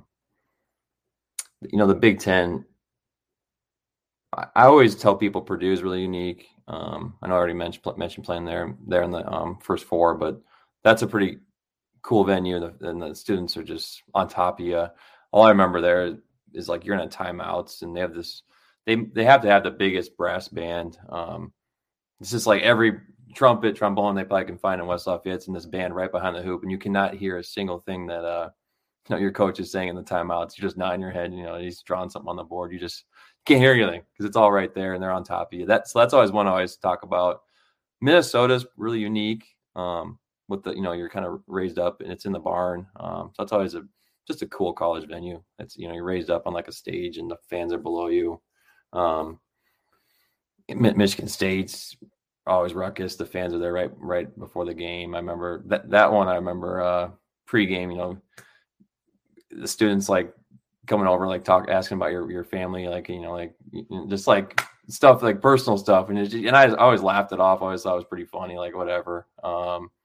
Good for you for doing some research. And then Indiana, that's always a really cool one too. Just like I always like the unique venues. I don't love like the pro arenas like Ohio State, Wisconsin. They get awesome crowds in that, but I like the uniqueness of like a Purdue, Minnesota. Those like Indiana, and the tradition there, and it's just unique. The sides there. I don't know if you've ever been there. Just like they go up forever. Like it's just a huger place. It's pretty. It's like you're performing on a theater, right? Like everyone's just looking in at you. Yeah, and like the students kind of sit on the baselines, but the sidelines, like it just goes up forever, and it's like on top of you. It's pretty impressive. Very cool. So let's flip it and reverse it now. What were some of the lamest arenas that you played in? I mean, you walk in and you're like, there is zero juice in here. I mean, probably Northwestern at times. They didn't always draw great. Penn State, just a huge pro arena, but they didn't always draw well. So that was always really an empty one, which is unfortunate. So some of those maybe like those huge arenas that just don't draw well enough. I want to ask the exact same question, both, great arenas, tough arenas to play in, terrible arenas, no juice, but now as a coach at Drake. Oh, at Drake, that's some good ones. Because I feel like a lot of people know about the Indianas, the Allen Fieldhouses, Michigan State. Tell us a little bit about the MVC if you can. Yeah, it's a fun league for venues. I'm trying to think of the best.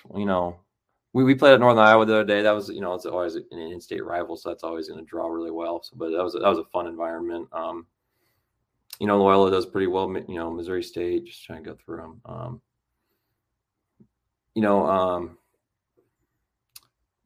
There's some really nice venue. Like Evansville's a nice venue. Indiana State's a big one. Southern Illinois is another big one.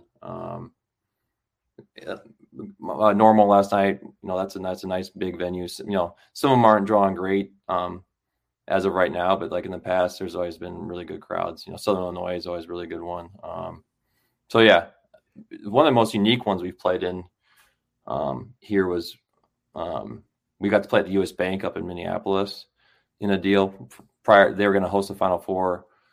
3 or 4 years ago. That's the Vikings stadium, right? The Vikings, yeah. So it was just a gigantic stadium indoor, but they had to do like a test run. So we played up there against North Dakota State, and then Northern Iowa played somebody, I think South Dakota State after us. So it was just 4 kind of local, somewhat local mid-major teams playing up there. Just it was like a test run for them to figure out things, but it was a neutral site, real game with real fans. It was just fun to play in there with a gigantic stadium. Like there's a good crowd there, but it looked like nothing, compared to what that place holds. So that was a really fun experience that I always like to talk about. Venues are always fascinating to me, man. And I mean, I feel like a lot of players, they feed off the energy and the juice of a riled up crowd. And so it's always interesting to hear in different conferences across the country who has some of the best venues and which have, I guess, some that have areas of opportunities. I want to ask you though about conference tournament play. Now, it is my personal thought that people undervalue conference tournaments because everyone's got their eyes on the prize. Everyone's looking forward to the NCAA tournament, but some of the coolest, most fun, craziest endings and shots and dunks, defensive plays happen in conference tournaments. I mean, you have all these teams playing back to back to back. It's a grueling stretch for a lot of these teams. But what I found is that there is a ranking or a hierarchy of conference tournaments. Everyone loves the Big East in Madison Square Garden, right? It evokes a lot of great college basketball memories. But for real diehard college basketball fans, what I find is that there's something very charming about Arch Madness in St. Louis. People love Arch Madness. Why do you think that is? It's interesting. So, growing up in the Midwest, I was always an Iowa fan, so I followed the Big Ten. But I stayed in touch, following UNI Drake, growing up, and or if I knew other coaches in the Valley. So I always watched it, and I always thought it was really cool. So it's always fun now to be a part of an experience, kind of watching it as a fan, as a kid growing up. It's unique. And I think it has to do with it being earlier. It's a week early, so it kind of gets the first attention a little bit. The finals are on CBS. I think the semifinals are, CBS or CBS Sports. So it gets a lot of attention and eyeballs being early. It's always been in the same place or city, since I've known it, being St. Louis, and fans travel well. A lot of the different schools, it's located well, so that's smart by them for the most part.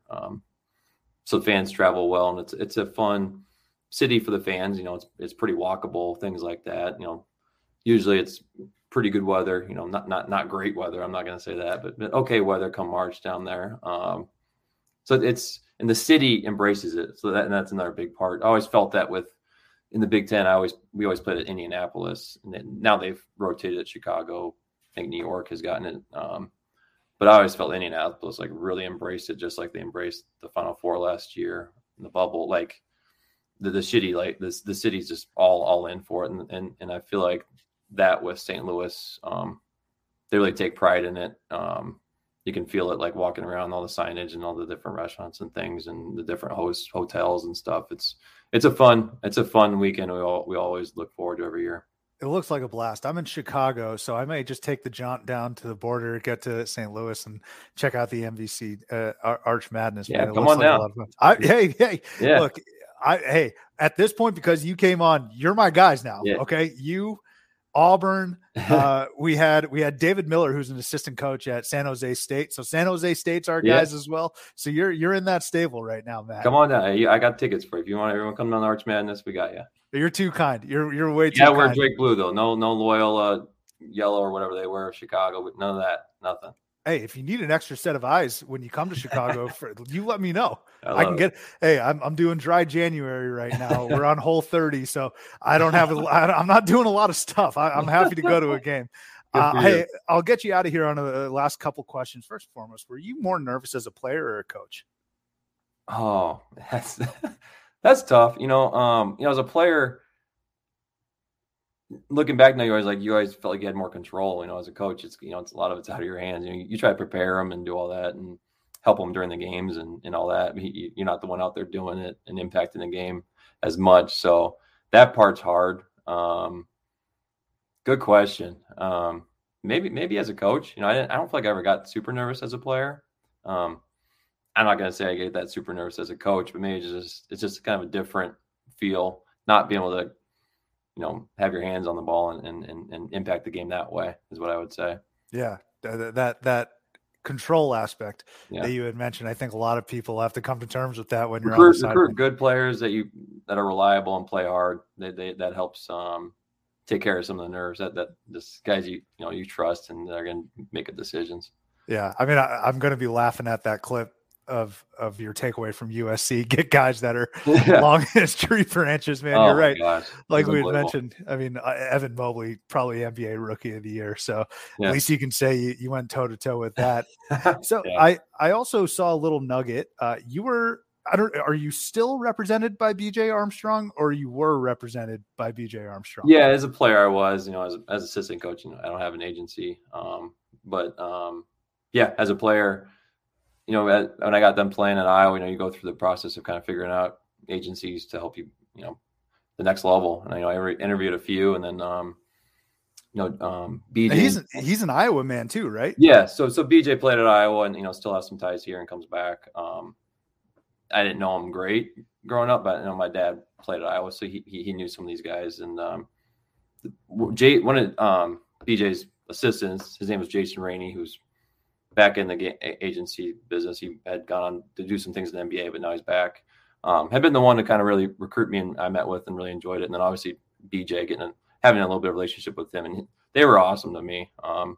BJ was just great dude, and he's been really successful in that business. And it was fun to rekindle that relationship with him and go through playing pro ball with them, representing me. It was fun. Yeah, my eyebrows kind of raised up when I saw that, because BJ Armstrong, I see him on Colin Cowherd's show quite often. Yeah. He's very in the know, and he's certainly a star in the representation agency world. So I thought that was a pretty interesting nugget right there, especially with the Hawkeye connection. Yeah, it was cool to kind of make that and now have a lifelong friend and mentor and someone that can kind of help you in the business. Is great. He's done awesome, and he's a great dude. He comes off on TV as smiling, funny, like.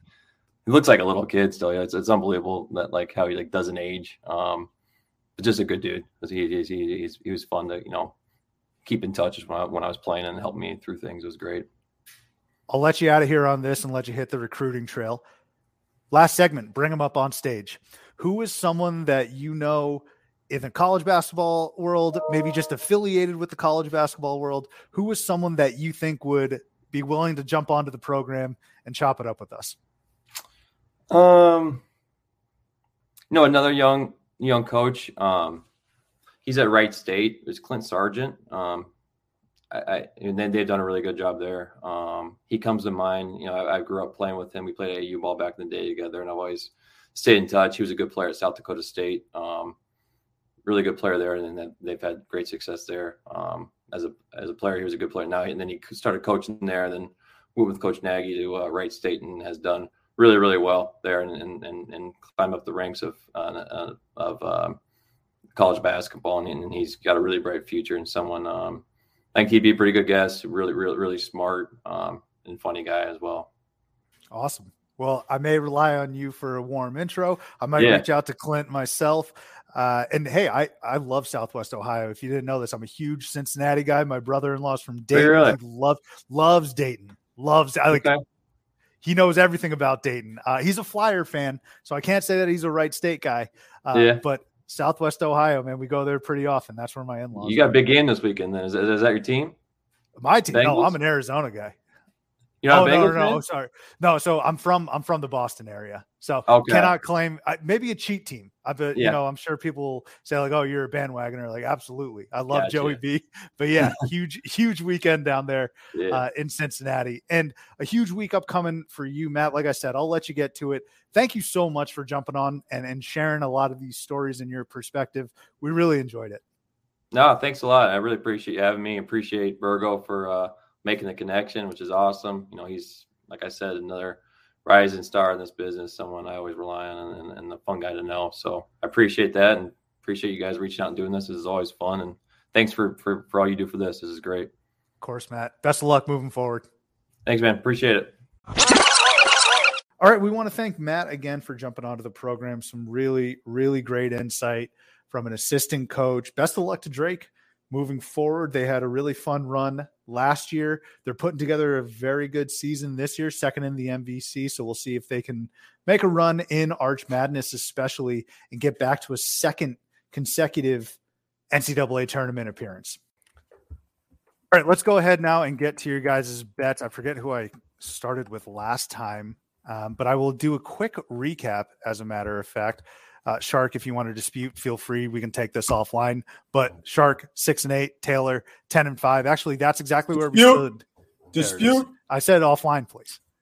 Well, send me a note. Send me a note. I'll filter it through the proper channels. Okay. I'm sending you a note with my mouth right now. Shark, I'll kick it off with you then first. I have a little pity on you. I'm 7-7 on the year. Please, sir. I want some more. What? Ask for more? My picks, all Thursday nighters for you. All right. So when you guys, if this gets played beforehand, I got Thursday night picks for you. I'm going first to the Big Ten, and I'm taking Ohio State. Ohio State, they haven't started clicking the way I wanted to. They're favored by 4 against Minnesota. I just think Minnesota's a pile of trash. Don't like Minnesota. They beat Rutgers the other day. They got a first-year head coach, Ben Johnson, I think his name is, and a million transfers from bad schools that contribute for them. So it's all George Washington, UNH, and guys like that. I need to see E.J. Liddell get rolling. I mean, he's in contention for first-team All-American at this point. Aarons, I want all these guys to start getting hot. I like Ohio State. Chris Holtmann is one of my favorite coaches in the sport. Actually, now that I just mentioned that, maybe not Chris Holtmann at Louisville. Not a bad thought. Good idea by the Shark. Next pick. In all these lines, for the record, they come from Odd Shark the day before. So if you're going to contest these lines, then I'm looking right at the site. Next one, staying in the Big Ten again, Purdue, -2 against Iowa. Why is it only -2? These guys played earlier in the year. The game was in Purdue, and it was like a 12-point line, and Iowa somehow actually came back, but Purdue was beating the shit out of them early on. I'm starting to really get behind this Purdue team. I like them a lot. Stefanovic, every time he puts it up, I like get a little shiver going down my spine. Beautiful shooter, but I'm going to take Purdue only giving 2, and I just don't really like this Iowa team. Not enough toughness in there. Just not an Iowa guy. And then my final one, this is just a ridiculous pick. It doesn't make any sense whatsoever. You guys can laugh at me if I were to do this. I expect you to. Let me get the accurate line as I talk through it. But I'm going to the Pac-12, going into your neck of the woods. I'm taking Mike Hopkins in Washington. All right, they're playing Colorado. They played Colorado earlier this year. They're getting, it looks like 3.5 points. So Washington getting 3.5 against Colorado. Soup, you're making a face at me. Why are you making a face? That doesn't seem like a lot of points because they just got blown up by Oregon by 50 the other day. Colorado just beat that Oregon team. That's what I'm saying. Wow, by the way, Colorado, I'm not done yet. Colorado beat Washington a couple weeks ago. So everything makes it seem like Colorado should beat the shit out of this team. That's why I'm going with Washington. So I'm taking Washington. They're actually not bad. They're not terrible this year. They did lose by 40 to Oregon. They're pretty fucking terrible. The pick makes no sense, guys. All right, it makes no sense. But I wanted to get one in the Pac-12 just so I can start telling you that I know more about your league than you do. Because no offense, your Arizona team, a little bit soft right there. A little bit of a paper tiger, if you were to ask me. I'm not going to lie. It was a very soft performance. We'll recap this though, hopefully next week or maybe the show after when the Bruins go to Tucson. But okay, to recap, Ohio State to cover Minnesota -4, Purdue to cover Iowa -2. You're right, Father. You did miss earlier. It was week 1, Purdue to cover Iowa -12.5. That did not hit. Let's see if you can get some redemption this time. And then Washington to cover Colorado, getting 3.5. That was shocking to me. I was thinking you might have missed a digit or misspoke. 3.5. We'll see. I thought too, but when things don't make sense, that's when they make the most sense. So I'm seeing that line at 2.5 on OddsShark personally, and the only reason I know that is because you just made my whole entire argument of why I'm taking Colorado. No, it's 3. I'm looking at 3.5 right. Has it moved to 3.5 since I loaded? I'm looking right at 3.5. Shark, what do we got to do to get you on Washington money line? I might have to do it on the side right now just because this pick makes no sense. You should kick me off the show. It is so stupid, but it's so beautiful at the same time. Taylor, who you got? So I think this is going to be Titch Bowl 2.0 or maybe 3.0 this year where we're going against each other. So I'm going Colorado on that game for all of the reasons that the Shark just said. -3.5 or -2.5, whatever it is right now. I'm cool with that. Colorado I'm locking you in at 3.5. Just came off, as we said, a big win at Oregon, like 24 hours ago, 48 hours, whatever it was. And I'm going with the team playing good basketball, showing the ability to win big games on the road. I'm going to go with Colorado in that one. Secondarily, the game I was going to start with before Shark brought all that nonsense there is I'm going to go with the team we talked about earlier. That's Murray State going on the road to Tennessee Tech. Murray State's favored by 12. I'm going to take them there. Murray State beat Tennessee Tech by 26 earlier this year. So I'm going to go ahead and ride with them again to them and add to their win streak. What did we say their win streak was at? Like 17 now? So Murray State and Morehead State combined 17 straight games. I think Murray State or it's either 8 or 9. Between 8 and 9. Keep an eye on those two in the OVC. Let's make it double digits then with Murray State by 12. And then third and final, I'm going to go to the Sanford Sports Center in South Dakota and take the South Dakota Coyotes. Just 1 point favorites over North Dakota State. The Bison. I'm a big Bison guy, as we've noted on this program before. A couple relatives are alumni from North Dakota State. But this time around, I'm going South Dakota State at home. Excuse me, South Dakota, not South Dakota State. South Dakota at home by 1. Murray State to cover Tennessee Tech -12. South Dakota to cover North Dakota State -1. Colorado to cover Washington -3.5. I mean, I had zero intention or excitement to watch this Colorado-Washington game. I cannot wait to watch it. We might have to live stream it. But yeah, Taylor, also, that is your neck of the woods. It really is. You pummel that part of the country. You've had bets for like Eastern Washington. You've had bets for Washington State. You got Colorado, right? You got South Dakota. You got North Dakota State, Colorado State. That is your area of the country to bet on. Let's stop buttering him up. I've actually followed him on one of his Eastern Washington picks earlier this year. They got blown out. So let's not crown this guy the king of the Northwest just yet. I'm just saying, I love that he ventures there. there. The reason that I'm winning 67% of the games that I bet on so far this year in college basketball is because I'm not just betting on the big time matchups. Okay. You don't just have to go to ESPN. You know, anyone that has a cable package, let's say, would know that there's more channels on it than just ESPN. Let's talk about CBS Sportsnet at 11 p.m. Eastern. What's going on there? Okay. Let's talk about SEC Network 2. The other channel that's showing like the fucking. Fine, I'll put you on the spot right now. What's on at 11 tonight on CBS Sports? I know the answer. Do you?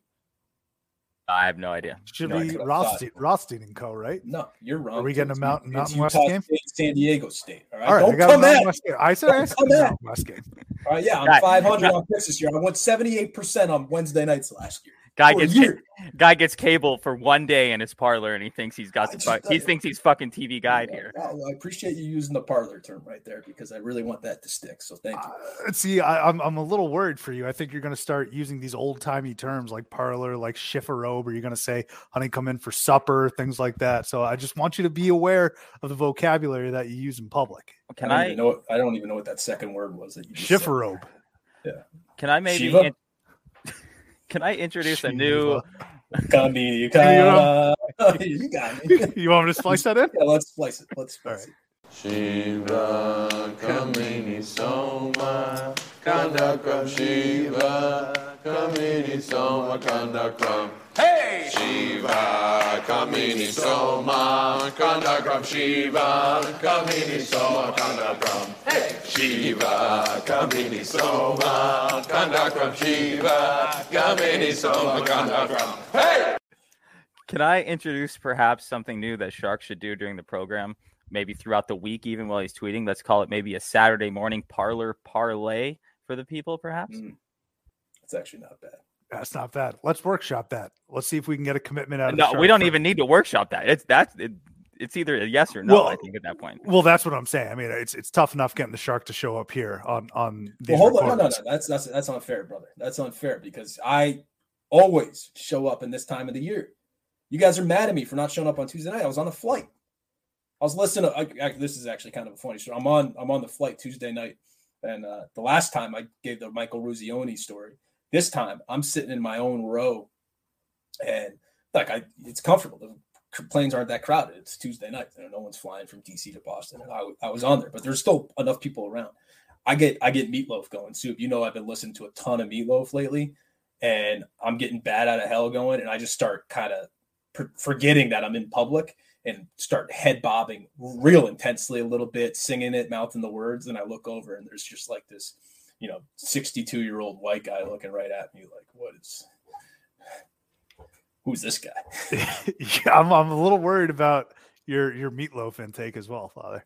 I mean, I know it's in memoriam, you're paying tribute, but I can't believe you're still listening to him. Meatloaf, right, I'm not going to lie.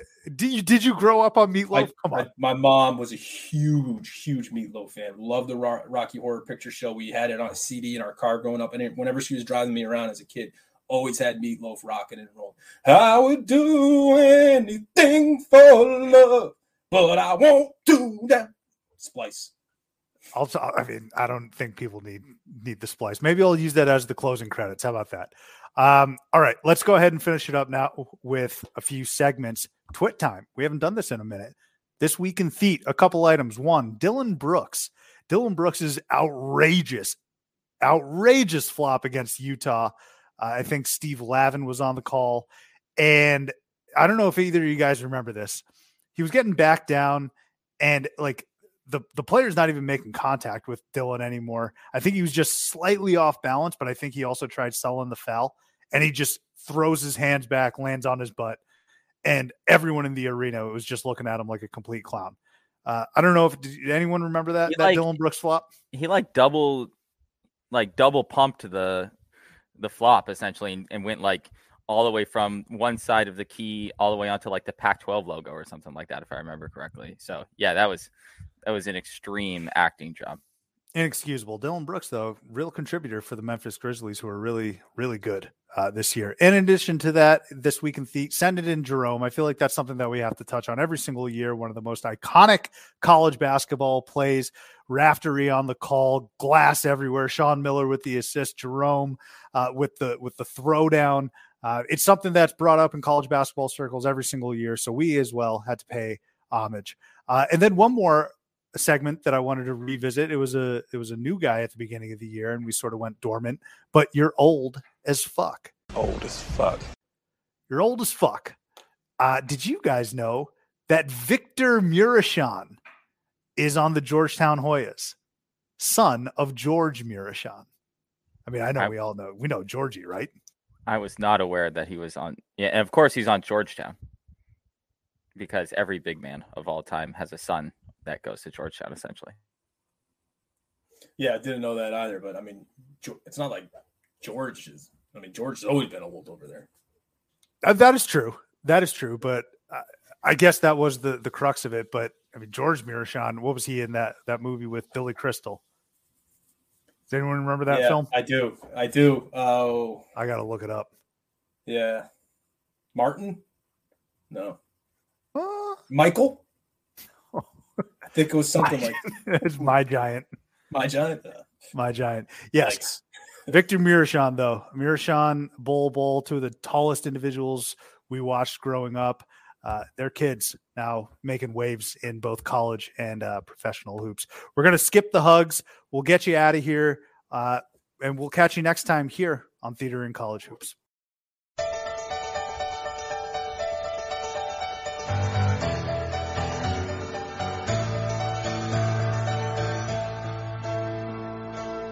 And I would do anything for love. I'd run right into hell and back. I would do anything for love. I'll never lie to you, and that's a fact. But I'll never forget the way you feel right now. Oh no. No way, and I would do anything for love, but I won't do that. No, I won't do that.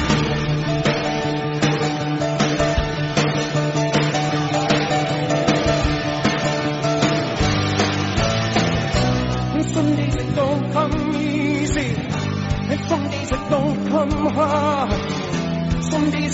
metal, and these are the days that never end. And some nights you're breathing fire, and some nights you're caught in ice. Some nights you're like nothing I've ever seen before. Will again, and maybe I'm crazy. Oh, it's crazy and it's true. I know you can save me, no one else can save me now but you. As long as the planets are turning, as long as the stars are burning, as long as your dreams are coming true, you better believe it, that I would do anything for love. Oh, I would do anything for love. Oh, I would do anything for love. But I won't do that. No, I won't do that. I would do anything for love, anything you've been dreaming of. But I just won't do that. I would do anything for love, anything you've been dreaming of. But I just won't do it. And some days I pray for silence, and some days I pray for soul. Some days I just pray to the God of sex and drums and rock and roll. And maybe I'm lonely, that's all I'm qualified to be. 'Cause it's one and only promise I can keep.